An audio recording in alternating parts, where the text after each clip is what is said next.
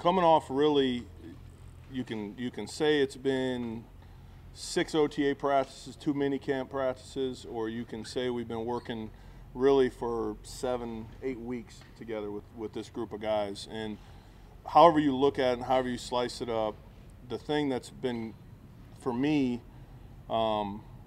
really redeeming of all the things that I think we've been doing pretty well at is I think the classroom work has really been great for us.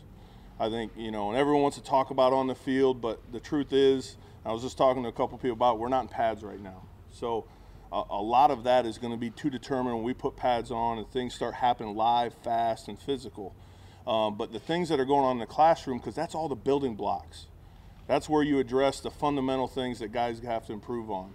That's where you address whether it's effort, execution, being on the same page, communication, whatever that might be. That's where all those building blocks are that happen. And I love how this group meets. And it might be a crazy thing for you to hear, but I love how they meet because guys ask questions. They're highly engaged. They're not just talking about scheme. They're talking about what the opponent's going to do to the scheme. And we're having some of those kind of questions, some of those kind of conversations right now, which is really important to build those blocks now as we head into the summer than really into training camp. So really excited about that, and I think these last 2 days of mini camp been really competitive. Guys have been, there's been some jawing going on, but it's been great conversation. It's been guys challenging each other to get better, and I'm not talking about offense, defense. I'm talking about on the defensive side of the ball. Anything that's coach-driven is not going to be nearly as successful as things that are player-driven. And our guys are driving it right now, and they're the driving force of the work, they're the driving force of the ownership, and they're the driving force of the accountability on defense. And to me, that's the other part that's been exciting. If there's a couple points to kind of lay out defensively, but other than that, we have one more tomorrow, then a week next week of 4 days, and we got to stack good meetings and good practices. And when we get back and put pads on, we'll really see where we're at.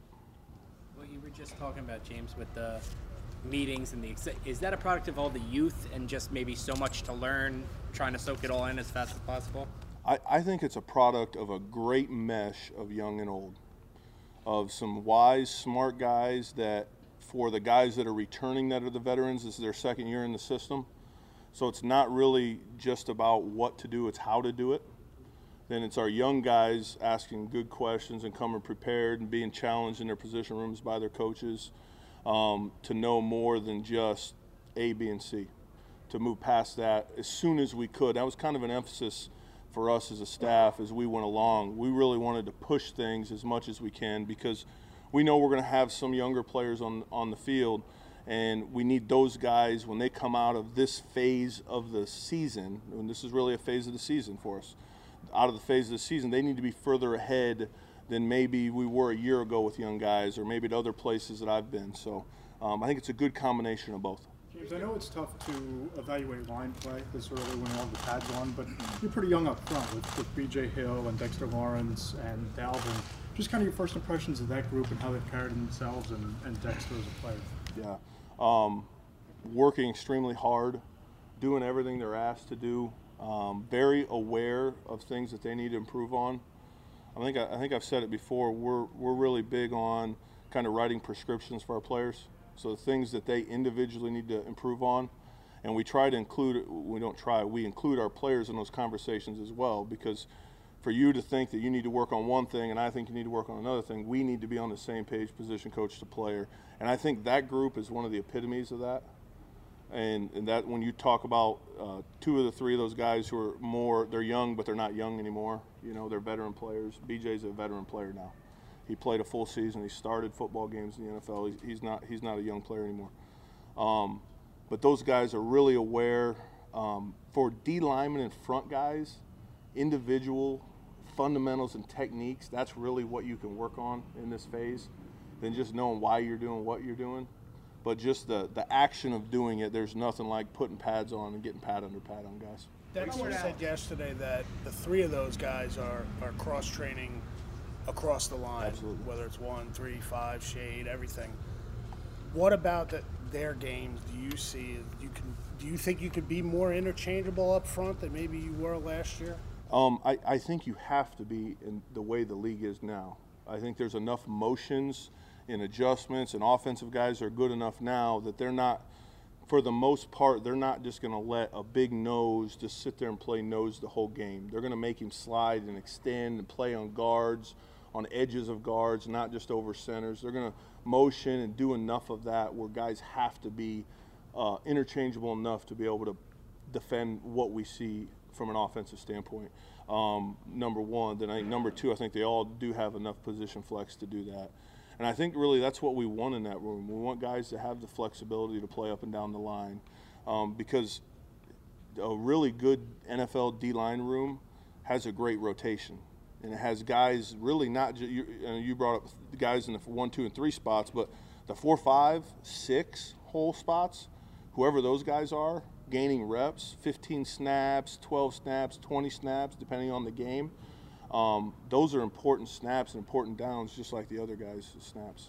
James, what kind of progress have you seen from Lorenzo Carter from his rookie year to now? You know, I said this in the meeting room the other day. I love he's rushing with a plan right now.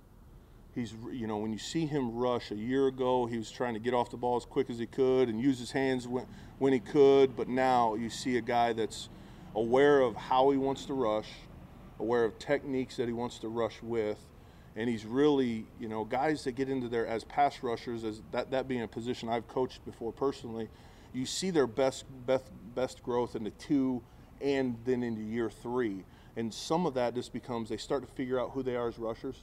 Whether, you know, you're a Chandler Jones and you're a really bloody rusher, you're Robert Mathis and you're a speed counter guy, and that kind of list goes on and so forth.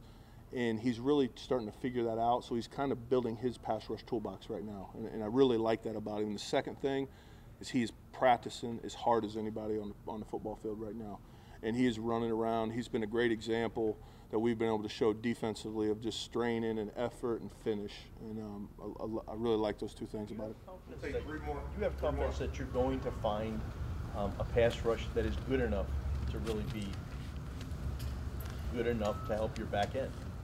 Yeah, I do believe we can, and I believe that will reveal itself when we get to training camp.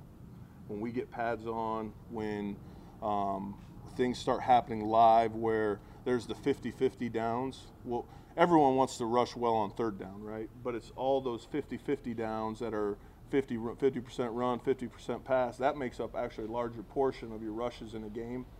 That's when you got to find out how good guys are as rushers. And you won't know that until you put pads on, because it's run one snap, then it's a play action pass, and the ability to disrupt the pocket on those downs will be important for us. What have you learned about DeAndre Baker, especially in that classroom environment you were talking about?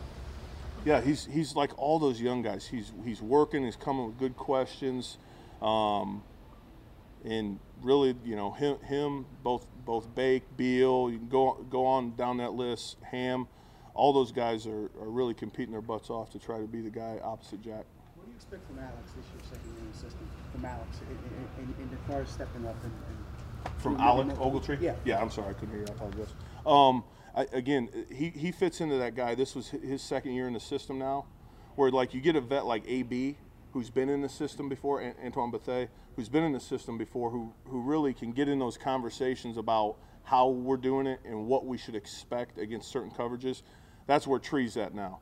So now he's going into his second year, a veteran player, so he's really working on some of his core fundamentals. But the other side of it, hey, how are we going to get attacked in this coverage?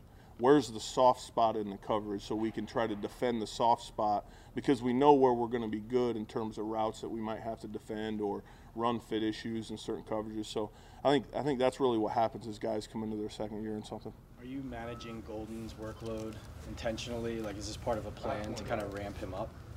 Yeah, I think all along with any guy that's injured, you find when you can push him, when you pull him back, and when you push him.